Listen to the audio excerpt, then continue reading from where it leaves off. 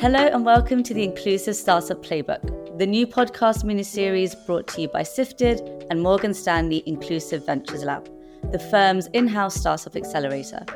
I'm Anissa Osman-Britton, Startup Life reporter at Sifted, and this week I'm joined by some incredible guests, including Rachel Curtis, the CEO and co-founder at Initio AI, Rupert Poppet, the founder and managing partner of Aurea Ventures, and entrepreneur in residence at Inclusive Ventures Lab, and Laura McGuinness, principal at Boulderton Capital.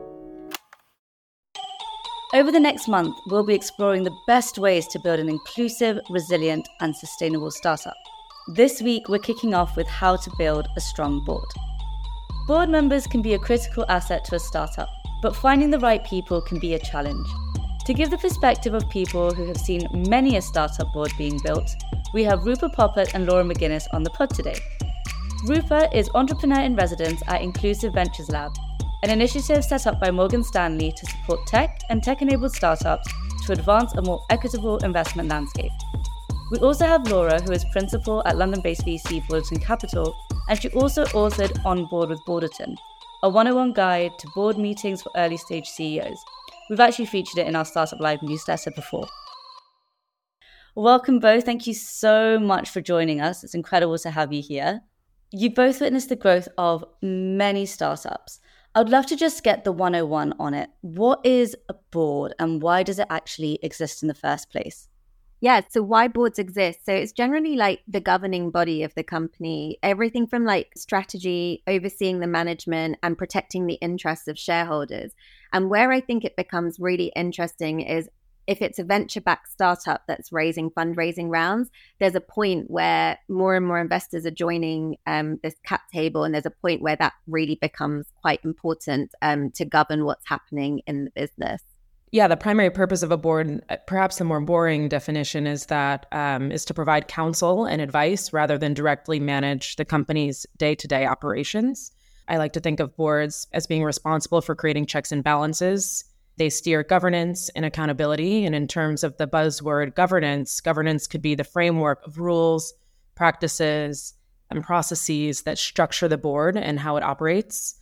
And finally, there's a fiduciary duty. Certain company actions require board decisions, like issuing shares or modifying shareholder agreements, appointing new directors. So there's a range of responsibilities that the board covers. So do all companies have boards from day one? So I've got over 40 portfolio companies so far, and I typically see that it would happen when there's a lead investor that takes on a significant stake. So I typically will always suggest to startups, if you can wait till like a Series A onwards, do. If it's required earlier at seed, then it's a discussion definitely to have with your investors. But I think that like in the early stages of a startup, the founder still needs to be able to be agile, nimble, make decisions, make pivots and all of these sorts of things. And I think, we're really wanting them to focus on achieving product market fit and all of these wonderful things at that point. And so sometimes I think it can also be a distraction if it's introduced too early on in a startup's journey. Definitely agree. So yeah, we also say to introduce a formal board around Series A, but we recommend our seed stage companies to adopt board-like routines prior. So there are things that you can do to pretend, in a sense, that you have a board to establish these good practices, such as getting consensus around major decisions. The CEO often needs some level of support in mentorship, receiving specialized advice. So I think while formal boards usually come in at Series A, adopting board-like routines at seed is usually a good practice down the line. And we're going to talk a lot more about the practicalities of actually forming that board. But before we get to that, I want to bring in the startup perspective of boards. So we have Rachel Curtis, who is the CEO and co-founder of Initio AI, a startup which is using tech to help people gain a better understanding of their debt. And it is part of this year's Inclusive Ventures Lab cohort. Rachel, welcome to the podcast. Could you tell me a little bit more about your company and how it came about? Sure. So Initio AI is enabling businesses to understand what their end customers can afford. So currently where an organisation needs a deep understanding of an individual's finance, they mostly have to do that over the phone with a long phone call. And that's actually quite painful for the end customer, but also for the business itself because it costs a lot of money. So what we're doing is we're using conversational AI and modern technology such as open banking, and that's to create a virtual agent that can guide a consumer through a really detailed affordability assessment. As you mentioned, we've started out in the debt space because current market conditions, cost of living crisis, etc. mean there's a lot of demand there, but it's a very sort of flexible platform and it can be used in other markets such as new lending, wealth management, property tenant onboarding. So that's what we're doing. Can you talk to me a little bit about where you are in terms of a board at the moment? Have you got a board? Have you chosen your members? And how did you get there? Yeah, so I guess we've had to go a little bit earlier than you might expect. And that's because we're selling into regulated institutions and some of them large. So we've needed to put a lot of that infrastructure in place quite early. We've recruited our board over the last couple of years. And I started out with recruiting a chair because then I've worked with the chair to find the other directors and kind of go through the process that way. Interestingly, the rest of our board directors were originally board advisors, and that's worked out really well with both sides sort of getting to know the business and what we need and how it works. I think composition-wise, we started out looking at our strategy, what we needed to do, and kind of what our relatively short-term skills needs were. I guess in the world of startup, things are going to move really quickly and change really quickly, so you need to be flexible, but sort of those short-term needs. And then we've done sort of the skills matrix to understand, okay, what is going to be the right makeup of our board? And then we've gone out to recruit for that, basically. So our chair, for example, had a long career in financial services at a very senior level. So he's bringing that really relevant experience and contacts to what we're trying to do. Our next appointment was a debt industry specialist. So obviously very relevant experience to our markets, but he'd also got startup and exit experience as well. So that's really relevant. And then our final board appointment was a data specialist. We're trying to provide quality data to organisations to make those really valuable decisions on. So that data specialist piece was really critical. Again, they had startup and exit experience. So it had kind of got those elements. And then I think more generically, what we've looked for is a real passion around what we're doing as a business, along with a diversity of approach or thinking, so that hopefully what we've ended up with is a leadership team in our board that is super, super engaged with what we're trying to do and with the experience to help us deliver it. I really appreciate that comprehensive breakdown. I want to piggyback off of that a little bit. Laura, we heard there about board members and board advisors. What is the difference and what other sort of roles can people take on a board? Great question. Yeah. Board members and advisors in an organization definitely serve different roles and have distinct responsibilities. So for board members, I mentioned earlier some of the legal responsibilities and fiduciary duties to the organization. So sometimes it could be overseeing an organization's management, strategic direction, reviewing financial health.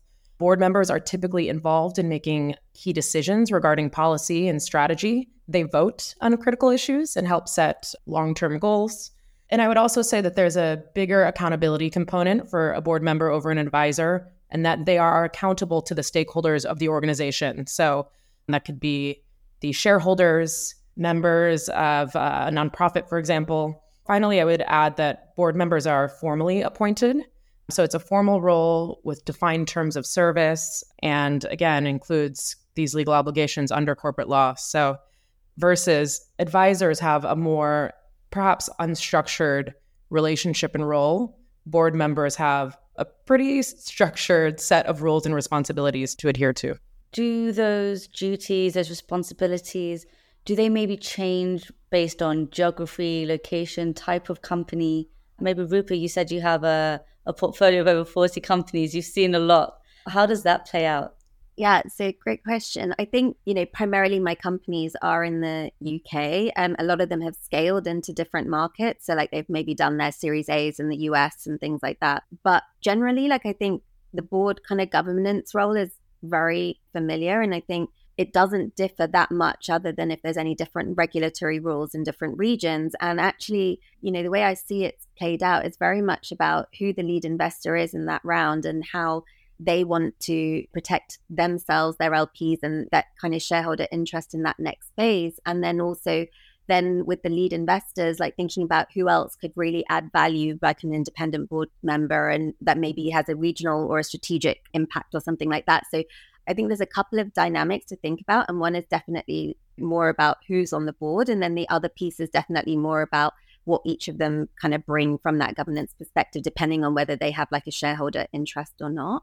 I think on the advisory side, also geographically, like it obviously, especially as a lot of these businesses might start in one region, but they may grow into other markets that they maybe are less familiar with. I think that that's where board advisors can play a really good part. And I'm big on board advisors and just general advisors. And, you know, as Laura was saying, it can be very ad hoc and very unstructured. But I've also seen like some really interesting case studies, like within companies where it's been structured and there's been a really clear remuneration and KPI plan. And it's been a way where maybe that person could be someone that you're getting to know as a future board member, or maybe someone that serves like a specific business, like the commercial aspect of your business, or, you know, like the customer acquisition or marketing part of your business, or even engineering, data, AI strategy part of your business. But you're not ready to put like a full governance board together. And that's definitely where I think even in the regional part, it can really play a part to help you quickly get up to speed on what you need to know as a founder in those markets. Laura, did you want to add anything to that? Yes, I can add one more point. Rupa covered it perfectly, but we speak a lot at Balderton about how we've noticed that boards are increasingly accountable for ESG oversight. And we're seeing that as a bigger bullet point within European companies. So we all know that there's a growing interest in ESG, but that is often being pushed by investors, employees, customers, and boards do have a role to play in overseeing some of this ESG risk and strategy. And we recommend that our boards cover ESG at least 1 to 2 times a year, and to provide direction and challenge leadership on the agenda, and also preempt risks and opportunities more effectively. And in fact, I think what's super cool is the UK was the first government to enshrine climate disclosures into law by making the TCFD, the Task Force on Financial Related Disclosures, to bring more transparency and consistency in how organizations take into account climate-related financial risk. And I think what's really fascinating about all the things Rupa and Laura you've both spoken about, and also Rachel, when you're talking about your composition, is the wide-ranging skills needed for your board. So I'm really curious, how do you get that bit right? And does it change over time? So maybe Laura was saying there about ESG, do you need maybe someone with more climate-focused understanding earlier on? Or how does that work? Our advisors, they've kind of grown with the organization as our needs have changed. So we are ostensibly a B2B business at this stage, but we're just starting to build out some B2C aspects of it. So we've just recruited our latest board advisor, has a background as the MD of one of the credit bureaus in their B2C section. And he's got the very relevant on-the-ground experience to be able to help us in that, like we say, that slightly more unstructured way as a board advisor. So the way I typically use my board is about the governance and the big decisions, and that are we raising, how much, what's the valuation, the risk register, signing off policies, all of that great governance stuff. My board advisors are absolutely that. They're advisors, and I can have one-to-ones with them where I will deep dive on a topic. So I'm doing 3 hours next week with one of my advisors on our roadmap, because we need to have a more detailed tech discussion as a group of board advisors, but I need a detailed session on the roadmap first. In fact, yesterday we had a board advisor session with all of them where we went through sort of a business update, picked a couple of themes, and then we're going to break off into smaller groups to take those themes forward. So we've done sessions on our value proposition, and a smaller group have really sort of worked on that and nailed that piece with us. So I really do see them as heavyweight, experienced extension of my in-house team, I guess, to get that sort of, I know we talk about fractional roles in other situations. I guess my board advisors are like very fractional, if you see what I mean, but they can do deep dive, really intense sessions on things. One of them, for example, came in and helped us implement sprints and agile working in the business. And that's been amazing in terms of helping us deliver. Laura, Rupa, I'd love to hear from you on that exact point of how does that change over time, and how should you be maybe thinking about those skills? Should you be using them to deep dive? Is it much more strategic? What are you seeing from a portfolio level? So I think definitely with board advisors, I think it can definitely be deep dive. It can be ad hoc. I always typically say that if it's like a formal arrangement, there should be some, there's a fast agreement template and a bunch of other templates out there. And you can normally have a cliff so you get to know each other before maybe equity starts to get vested and it's a bit more formal. So you kind of get to know each other. But I think that that's a really important kind of period of time. And I think it's really about understanding like what sort of value you're both getting from the relationships. I always think about any relationship as a win for both sides. So it has to be relevant for both sides to continue to contribute to it. So I think those can definitely be assessed on an ad hoc basis. And I think as the business grows, that will naturally, like some advisors will tail off. Like I'm very much like, I'm here for founders at a pre-seed and a seed level as an investor. After that, from Series A onwards, I probably am unlikely to be needed. And I occasionally get calls and requests, but it's really, really rare. And it's a lot more rarer than how involved I am early stage, because at that point, there's other investors that have come in who are very much more ready and skilled to support the founders to the next level. And so while I am still around, I'm probably my skill set's less needed there.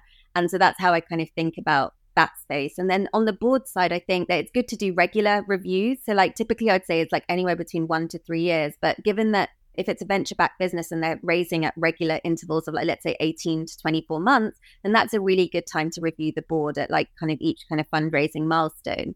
I've also seen like scenarios where a board is doing really well or it's doing not so well, and the chemistry is doing not so well. And in either of those scenarios, it can also be a good time to review what else the board could need to either help accelerate it or to solve some of the challenges that have been coming its way. And then finally, things do change. So like I always say that it's great to have someone on the board who's been there, done that. Like let's say you're a marketplace business, you're a Series A and you want to get to B, C, etc. Having maybe a founder that's done that, exited at a Series C moment or something like onwards, it's really great to have someone like that that's done the journey, that's weathered the storm, that's gone through the kind of experiences. And so thinking about at each stage what you need to get to the next point and the next milestones that you're kind of setting yourself as a business, I think is really important, as well as obviously like making sure your investors feel well represented, after that next stage of funding. Lastly, I can add there are a few other roles within a board that can change the later the stage. One of those is the chair, and a chair it's kind of like a support and mentor to the CEO. And this person usually comes in around Series B or C plus and they facilitate consensus. They act as a mediator, reduce pressure on the CEO. They support with complex consent matters. So we say that great boards are well chaired. And again, that comes in at the later stage. And then Rupa mentioned earlier about committees, and typically around Series C or D plus-ish, you start to form committees. And these are kind of specialized groups of people that advise and authorize different decisions. There's usually an audit committee that oversees accounting, remuneration, which establishes executive compensation, risk committees that are extremely necessary in financial services that prove a risk management framework. So it absolutely does change over time. And the later the stage, the more complex the topics, and you do start to need to leverage specialist expertise. Great. So I want to switch gears a little bit and talk about the inclusion piece of a board. Is inclusivity important on a board, and why? Why does it make a difference? First of all, I think for me, it's really important that you practice what you preach. So if you practice inclusivity in your workplace, if you practice inclusivity on your cap table, why should your board be any different? And I think time and again, diversity and inclusion is proving to give outperformed results. And so I think that applies at the board level as well. On top of that, it reduces that risk of group thinking while also driving authenticity. And I think that's really important. I definitely agree. I think a strong, effective board creates an environment where everyone has the time, safety, and confidence to contribute, and groupthink doesn't necessarily foster the most innovative ideas.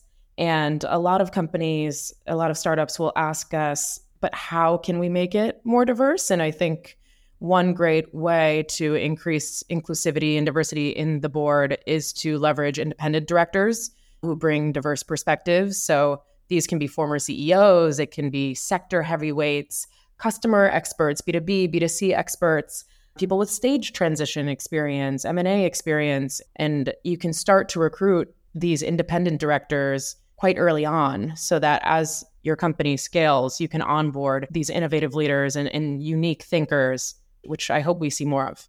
Laura, it would be great if you could briefly outline and explain what an independent director is. Great question. An independent director is a contributor in the board that is not part of the founding or management team. They're not part of the executive team, and they join the board oftentimes to bring diverse perspectives. They bring valuable experience that support company decisions, prevent mistakes. And we recommend that you recruit independent directors with the same effort as you recruit C-level executives. So you essentially can identify knowledge gaps on your board, create a job spec, reference these independents, again, people who sit outside of the executive team, outside of your investors. And we recommend to look for these leaders in unique areas, again, so they can be sector heavyweights, they can have hyper-specialized knowledge, they can be general counsel as you get closer to IPO. And so these people oftentimes are incredible knowledge and thought leaders that can also bring an inclusive lens.